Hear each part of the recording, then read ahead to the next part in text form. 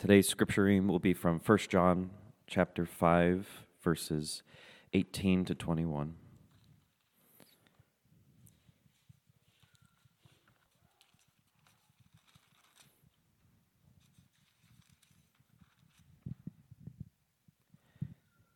We know that anyone born of God does not continue to sin. The one who is born of God keeps them safe, and the evil one cannot harm them. We know that we are children of God, and that the whole world is under the control of the evil one. We know also that the Son of God has come and has given us understanding, so that we may know him who is true. And we are in him who is true by being in his Son, Jesus Christ. He is the true God and eternal life. Dear children, keep yourselves from idols.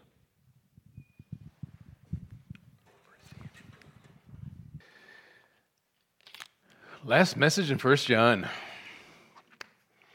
As we come to the end of this letter, we find John giving us some very basic certainties that we can hold on to firmly. I mean, that's his intent throughout this letter. And he's doing this based on what he's already written, kind of a summary or a conclusion to his letter. That's why he used the phrase, "we know," 39 times in this letter. We know, we know, we know. Get it through your heads. We know. God wants us to live in certainty of our salvation. So throughout this epistle, he has given us doctrinal tests, and I'm not going to re-go over those again. He's given us ethical tests or moral tests to determine the genuineness of anyone's salvation so that if we pass those tests, we know, without a doubt. And when we know, as he said in chapter 1, verse 4, then our joy will be made complete. It will be full. Last week we looked at the first two certainties that John has in his conclusion here. Number one, we know we have eternal life. Verse 13, I write these things to you who believe in the name of the Son of God so that you may know that you have eternal life. That the Lord wants us to be certain about that. Secondly, we know we have our prayers answered. The next couple of verses, this is the confidence we have in approaching God, that if we ask anything according to his will, he hears us. And if we know that he hears us, whatever we ask, we know that we have what we asked of him. Certainty. Then John gives us three more certainties as he closes off his letter. So we know we have eternal life, we know God answers prayers, and third, we know we have victory over sin. Verse 18, we know that anyone born of God does not continue to sin. Are any of us born of God then? The one who was born of God keeps them safe, and the evil one cannot harm them. Again, John is reviewing what he's already talked about. He's already hit on this subject. We've dealt a lot with this subject, but he's saying that no one who has been born again, no one who has been given this new nature, no one who has been transformed, regenerated, goes on in the same unbroken pattern of sin. Those who have not had this experience are spiritually dead. Paul tells us in Ephesians 2:1, right? In their trespasses and sin. They walk according to the pattern of this world, according to the prince of the power of the air, the spirit now working in the sons of disobedience. They walk in the lusts of their flesh, indulging the desires of their flesh and of the mind, and are by nature children of wrath, just as we used to be. There is nothing good in them. This is not my opinion, folks. This is Scripture. In God's eyes, they can't do anything good for the purposes of eternity because they're of their father, the devil. Scripture is very clear, very black and white about this. No, not one of them is profitable. Not one of them is righteous, not even one, Romans 3 says. They are the servants of unrighteousness. Their lives are marked by sin. All have sinned and fall short of the glory of God. The Hebrew word for sin is pasha. It means rebellion. They are in constant rebellion against the law and the love and the lordship of God. By nature, therefore, they are children of wrath, headed for wrath. That description, that's a harsh description. That description should be very sobering for us who are saved, who are no longer under the wrath, and give us a greater desire to reach them for Christ. People are slaves to sin and slaves to Satan until they are born of God. And we have the answer. We have the answer to their freedom. And we know, according to verse 18, that anyone born of God does not continue to sin, does not continue in the pattern of unbroken sin. Once again, John is coming back to point to the fact that it's pretty simple to tell if someone's a true believer. You look at their life. And if there is, in their life, a constant pattern of sin, virtually unbroken, you can be pretty sure that slavery to sin has not yet been eliminated. The one born of God does not continue in that same pattern. Why is that? Because, number one, sin is incompatible with the law of God. Sin is incompatible with the law of God. That's what he told us in chapter 3, verse 4. Everyone who sins, again, repeating this, talking about that constant unbroken pattern. Everyone who sins breaks the law. In fact, sin is lawlessness. A true believer cannot habitually live in violation of God's law. Sin is incompatible with the law of God. Secondly, sin is incompatible with the work of Christ, because we know that he came to take away the sins of the world. I mean, Jesus came, died, rose again, for goodness sake, to take away sins. So if he's done his work in the heart of a person, then the power of sin is taken away. In fact, he says in chapter 3, verse 6, no one who lives in Christ keeps on sinning. No one who continues to sin has either seen him or known him. Again, he's not saying that we never sin. He's talking about here about that constant pattern. Do we mess up sometimes? Sure. But God's provided a solution for that as well. We saw in chapter 2, verse 1, my dear children, I write this to you so that you will not sin. But if anybody does sin, if the pattern of righteousness which is now established by that new birth is broken by sin, we have an advocate with the Father. Jesus Christ, the righteous one. He is the atoning sacrifice for our sins, and not only for ours, but also for the sins of the whole world. So the question is, why do we need an advocate before the Father? Because there is an evil, underhanded, lying accuser in Satan himself, who is constantly accusing us before the Father. But our advocate wins every time, because he's the one who gave his life as a sacrifice for us. And it was sufficient. In fact, it was completely sufficient. So it isn't perfection that we're talking about here, it's direction. It's not the complete absence of sin. We've still got this body of ours, these desires of ours that we're trying to continually improve and have victory over. But it's that pattern of righteousness that replaces the unbroken pattern of sin. So there's a replacement there. 1 John 3:5 says, but you know that he appeared so that he might take away our sins. That's the work of Christ. That's why he appeared.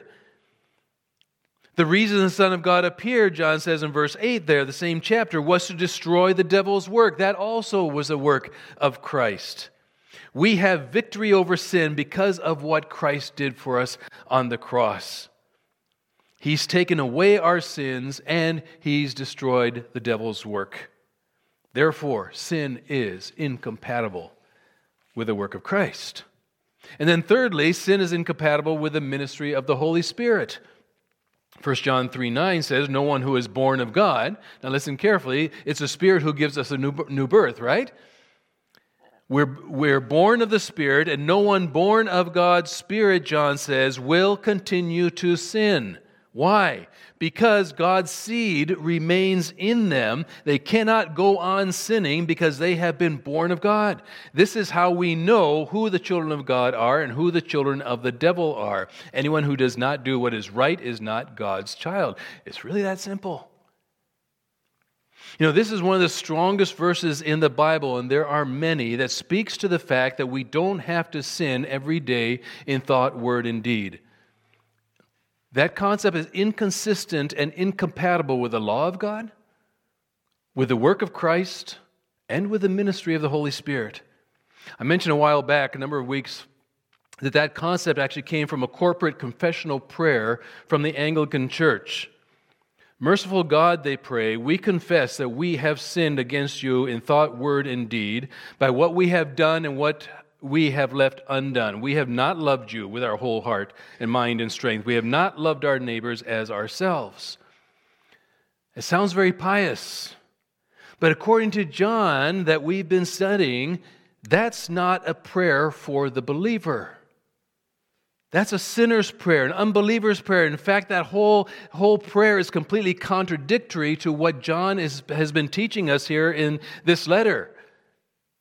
There is no victory in that prayer. John is saying that if we are actually born of God, we love God, we obey Him, we love our neighbors, we love God, and are obedient to Him.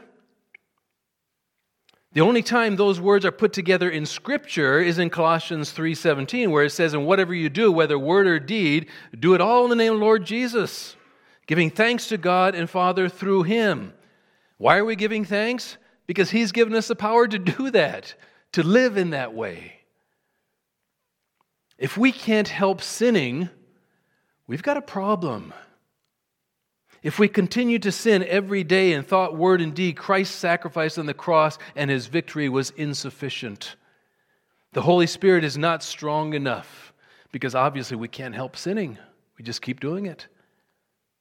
But that's not what the Bible I read here tells us. 1 John 3:9, no one who is born of God will continue in sin, because God's seed, the Holy Spirit, remains in them. They cannot go on sinning in this pattern, John says, because they have been born of God.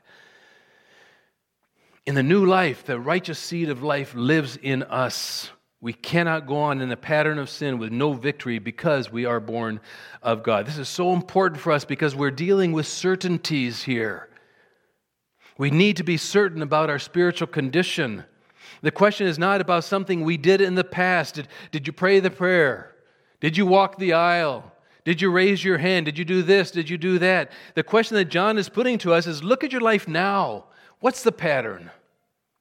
What's the pattern? If you've been truly converted, transformed, changed, been born again, whatever term floats your boat, I guess is the phrase, whatever is meaningful to you, the power of sin has been broken. Remember, God provides a way out. No temptation has overtaken you except what is common to mankind, and God is faithful. He is faithful. He will not let you be tempted beyond what you can bear. You don't have to sin, but when you are tempted, He will also provide a way out so that you can endure it. Is God lying? I think not.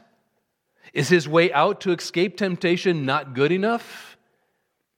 Is the power of the Holy Spirit living in us not strong enough so that we can endure the temptation and not fall for it?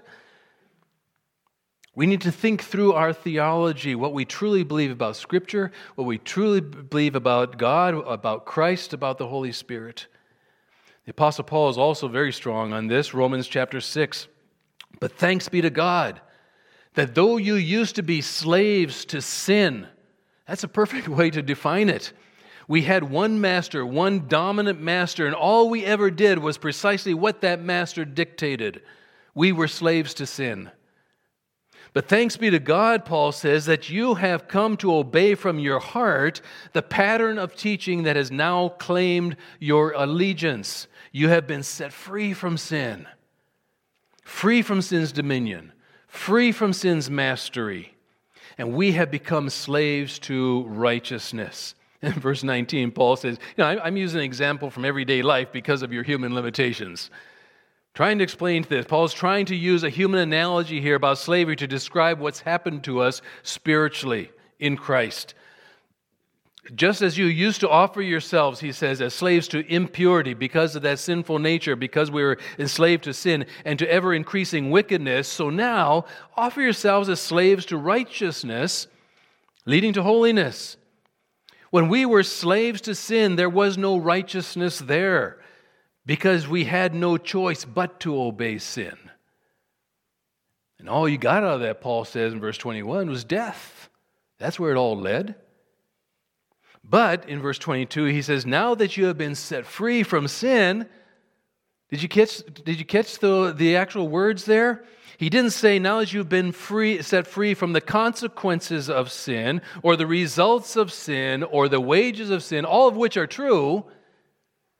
But better than that, you have been set free from sin itself. From having to sin and have become slaves to God, the benefit you reap leads to holiness. No longer leads to death, it leads to holiness. That's what our life ought to be looking like, a life of holiness, not a life of sin every day. And the result, he says, is eternal life. That's what Christ has provided. Paul uses another analogy as he tries to clarify what he's saying about this topic in chapter 7. He talks about a married woman who is bound by law to her husband while he's living, but if the husband dies, she's released from the law concerning her husband. She's released from the legal obligation to him, no longer bound to the spouse who died. She's now free to marry someone else and join someone else. And then he applies that analogy in verse 4 to us spiritually. So, my brothers and sisters, you also died to the law through the body of Christ, that you might belong to another, to him who was raised from the dead, in order that we might bear fruit for God. It's as if your old spouse, sin, died, and your new spouse is righteousness in Christ. Verse 5 then goes on to say, for when we were in the realm of the flesh, the sinful passions aroused by the law were at work in us, so that we bore fruit for death. But now he says, by dying to what once bound us, we have been released from the law. That's victory in Christ. So that we serve in the new way of the Spirit and not the old way of the written code. Again, the analogy is very clear here. Paul is very clear. We have a new life characterized by slavery to righteousness now. That's actually a good thing. I know the concept slavery is horrible, but we're slaves to righteousness, not obedience to the law. Satan no longer has a hold on us. Sin no longer is our master. So with all that thought, let's go back to 1 John chapter 5, back to verse 18 here. We know that anyone born of God does not continue to sin in the sense of that continual pattern of sin. The one who was born of God keeps them safe, and the evil one cannot harm them. Let me amplify that verse a little bit to clarify that. We know that anyone, that's you and I, born of God does not continue to sin in a continual pattern of sin. The one who is born of God, who is that? That's Jesus, the only begotten, John 3:16, keeps them safe. And the evil one cannot harm them. The evil one cannot harm us.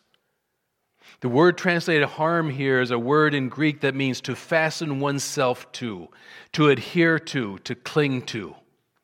You know, of all of God's created creatures, the one that sketches me out the most are leeches. We had to be careful of leeches when we went hiking in India through the mountains. There's a hike people would go to. I never went. It was termed Leech Shola. Apparently you walk through this shola, the woods and everything, and on the other end you've got to undo your sneakers and shoelaces because leeches would you have no idea they're attaching themselves, and they attach to you and they start sucking your blood. Horrible creatures. Folks, Jesus Christ keeps us safe from the evil one by not allowing him to fasten himself to us. He has no grip on us. He has no hold on us. He is no longer in control of us. Because even though he is temporarily the prince of the world, folks, he's no longer our prince. We have a king, King Jesus. And he rules our hearts, and he has the power and authority to keep us. The one who was born of God, John says, keeps us safe. Do we really believe that? We've got to. He keeps us from ever falling back into sin's dominion, ever falling back into Satan's kingdom. Can't happen. Well, there are times when he allows Satan to try to do his thing in us, but there's always a purpose. You remember he allows Satan to work on Peter in Luke chapter 22 to sift Peter. Then in verse 32, Jesus says, "But I have prayed for you, Simon, that your faith may not fail." That's Jesus keeping him safe. "And when, not if, when you have turned back, strengthen your brothers." He actually sent a messenger from Satan to Paul, which Paul referred to as a thorn in his flesh. And he knew that in the midst of all that, Paul would be humbled. Now, it was probably a good thing for Paul to be humbled as he served Christ, as he preached Christ, and that he would find spiritual power in his own weakness. God's given to the Son those who believe, us. The Son receives them, and the Son keeps them. Isn't that cool? John 6:37 says the same thing. "All those the Father gives me will come to me." We sang about that just a moment ago. "And whoever comes to me, I will never drive away." That's why Jude says in that short letter in verse 24, which is often used as a doxology, "Now to him who is able to keep you." That's what John says. The one who was born of God keeps them safe. He is the one committed to keeping us safe. So we know that no one who is born of God by the Holy Spirit will fall back into that pattern of sin. There's so many passages that confirms this for us. Hebrews 6:19, "We have this hope as an anchor for the soul, firm and secure. No power of evil can break that chain that anchors our soul to Christ." 1 Thessalonians 5:24, "The one who calls you is" what? "Faithful, and he will do it." If he has called you in the beginning, you'll be there at the end. It's just that simple. 2 Timothy 4:18, "The Lord will rescue me from every evil attack and will bring me safely to his heavenly kingdom." Is that an amazing promise upon which we can be confident? The Lord will deliver us from every evil deed and bring us safely to his glorious heaven. Isn't that what we pray in the Lord's Prayer? Deliver us from evil, for thine is the kingdom. King Jesus, right? He delivers us. He keeps us safe. Romans 5:10 puts an exclamation mark on it. "For if, while we were God's enemies," we read this passage for the communion this morning, "while we were God's enemies, we were reconciled to him through the death of his Son, how much more, having been reconciled when we accepted Jesus Christ, shall we be saved through his life?" Shall he keep us safe all through our relationship with him? So, of this we're certain. We're certain about our eternal life. We're certain about answered prayer. And we are certain that we have victory over sin. Fourthly, we know we are certain that we belong to God. And this is kind of saying the same thing in a different way. Verse 19, "We know that we are children of God, and that the whole world is under the control of the evil one." There are two realms. There are only two realms. There's a world controlled by Satan, and there are the people of God. We belong to God. He bought us with a price. We celebrated that this morning. It was a hefty price. The rest of the world belongs to Satan. He says the whole world is under the control of the evil one. The word that's translated here, "under the control of," is a word used of an infant incapable of doing anything, laying in the arms of their parent. The parent is in full control. Not in a bad or evil way. It's just the way it is as we hold a little infants. But John uses that same concept metaphorically. The world lies in the lap, if you will, of the evil one. Like a baby cradled asleep in the arms of Satan. They lay in the power of, are held in subjection by the evil one. They are under his control. That's what John is getting across to us. And by the world, he means the whole human system. There's nothing in it, there's nothing about it that is not under Satan's control. He is the prince of and the power of this world. It's economics, it's politics, it's religions, plural, it's education, entertainment, athletic, everything is under his control except the church. That's Christ. There are elements of the world that we can enjoy because of God's creation, and in which we can see the image of God and we can see His creative glory manifest in the world. But the system that functions within His creation is a system that is completely contaminated. We are in the world, but not of the world any longer. John is painting a very dramatic picture for us. We're not in the embrace of Satan any longer, but we're in the embrace of God. Two distinct realms, and only two.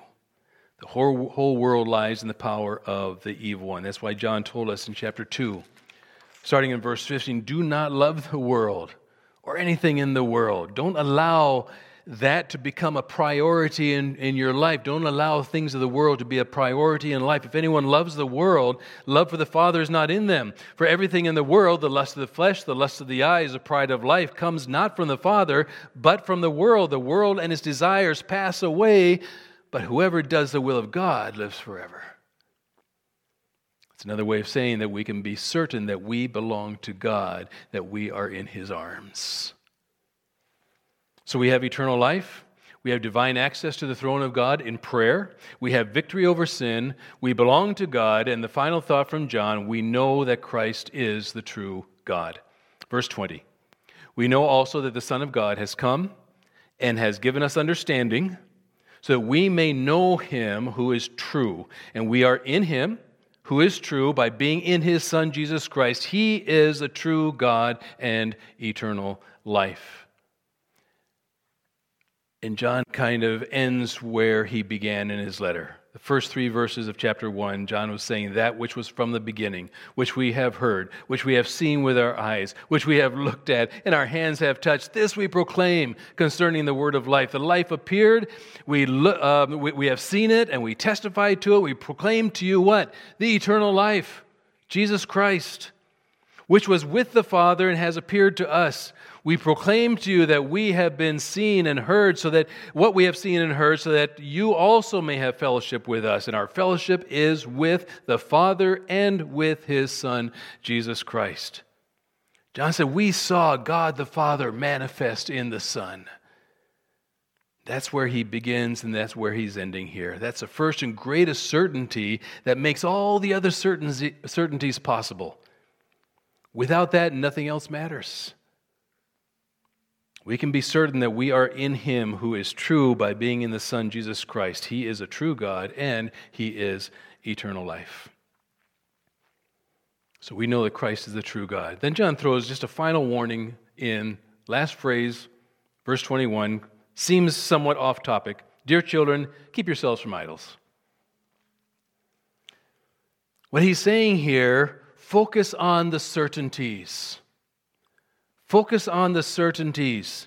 Don't get enticed. Remember, the people that John was writing to were being drawn away by the false teachers. Don't get enticed by any other supposed God or philosophy or thought patterns of this world. Don't get caught up in the wokeism of this world, the so-called truths that are absolutely contrary to God's word.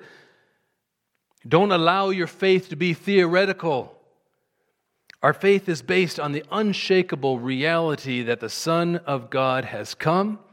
He was born of a virgin, lived a sinless life, died a substitutionary death, rose literally from the grave, ascended to the right hand of the Father, is interceding for us, and someday will come again.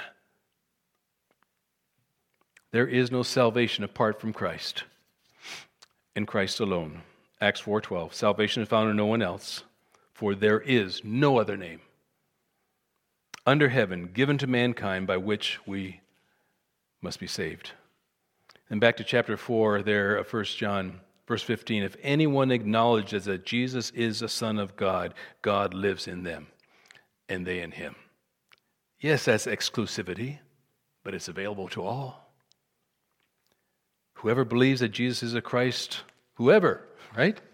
Believes that Jesus is the Christ, is born of God. There isn't any other way to be born of God except to believe in the Lord Jesus Christ.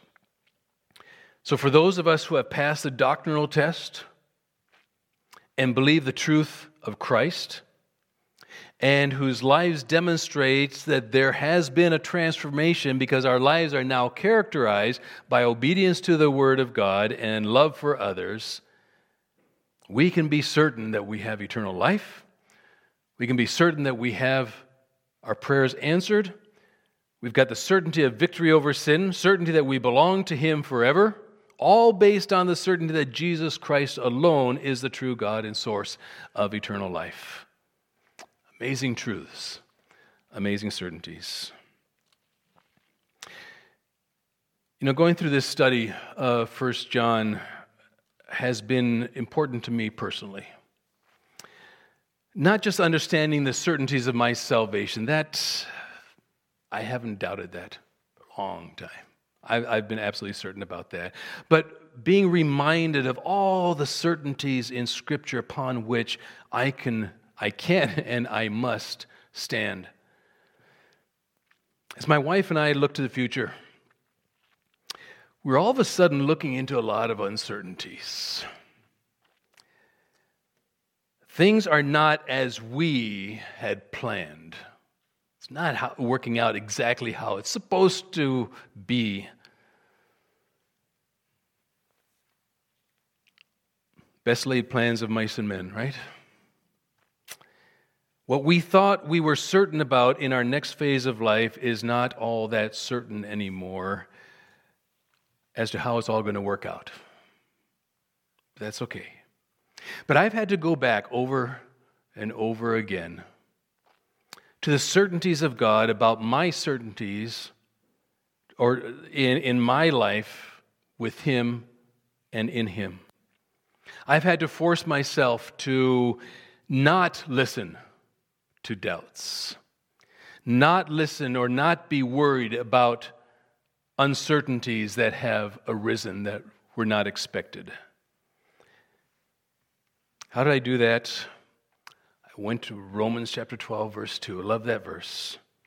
Be transformed by the renewing of your mind. I had to willingly get my mind back on track, back focused on Christ and on His Word. Then you will be able to test and approve what God's will is, His good, pleasing, and perfect will. It's going to be good, it's going to be pleasing, and it's going to be perfect.